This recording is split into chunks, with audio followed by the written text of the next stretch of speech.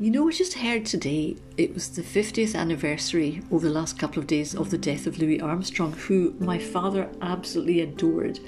We would listen to all the records, watch him on television, especially if he was accompanied by Ella Fitzgerald. Now, the two of them were a fantastic duo, and happenstance had it that Louis Armstrong and Ella Fitzgerald were coming to Glasgow to perform at the Kelvin Hall. So I gallivanted like a gazelle. Well, actually, it wasn't a gazelle, it was more like a big hippity-hoppity rabbit, but I gallivanted off and got a couple of tickets for my father and I to go to this fantastic concert. And we had a great evening. I mean, the performances were amazing, and it would have been probably slightly better if the woman behind us hadn't brought the donkey from Shrek to sit behind us saying, "Is it over yet? Is it over yet?" or rustling a bag of crisps. However, magnanimously, apart from resisting drawing round and giving them one of my Paddington looks, which I'm not very good at, but I resisted doing that.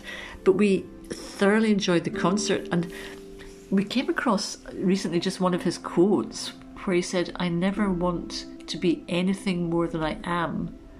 What I don't have, I don't need." And so my encouragement today is for us all to think about what is it we need and what is it we don't have. Because if we don't have it, we don't need it. And if we need it, then we can sort it and get it. And I was really struck by the timeliness of some of Louis Armstrong's comments. Now, this is over 50 years ago, so he died 50 years ago, so long before that.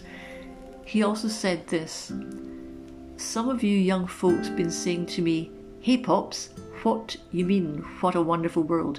How about all them wars all over the place? You call them wonderful? And how about hunger and pollution? They ain't so wonderful either. But how about listening to old Pops for a minute?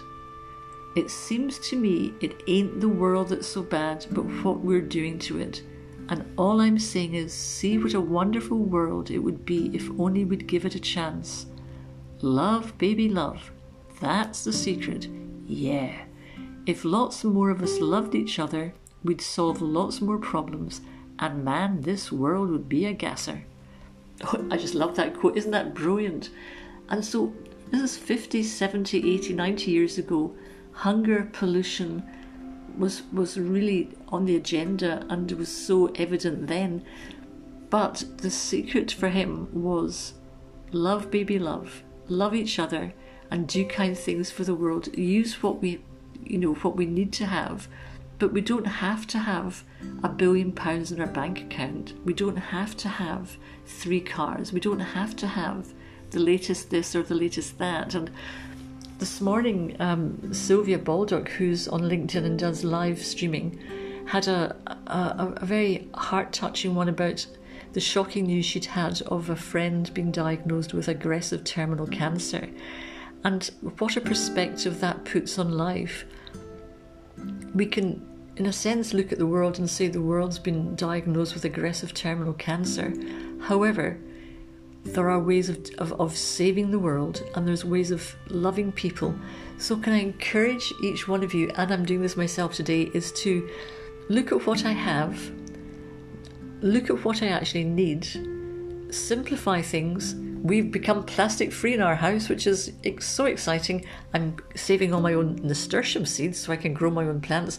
That's about as far as my limit goes, but I'm going to shop local, buy local produce, go to the local butcher for meat so it's not wrapped in plastic, it's in paper, supporting local Scottish businesses, and as best I can. But the most important thing, I think, is what Satchmo said about if we just really love others and love the planet, then when unexpected things happen and really bad news comes, we know that we can be fully who we are and share the love as in whichever way we can with the people who need the help or need the love.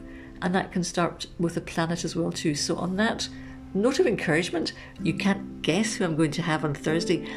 Eric Summer, this fantastic American folk musician. Wow, wait till we hear him on Thursday. But in the meantime, I'm off to recycle something else. Lots of love, you guys. Bye.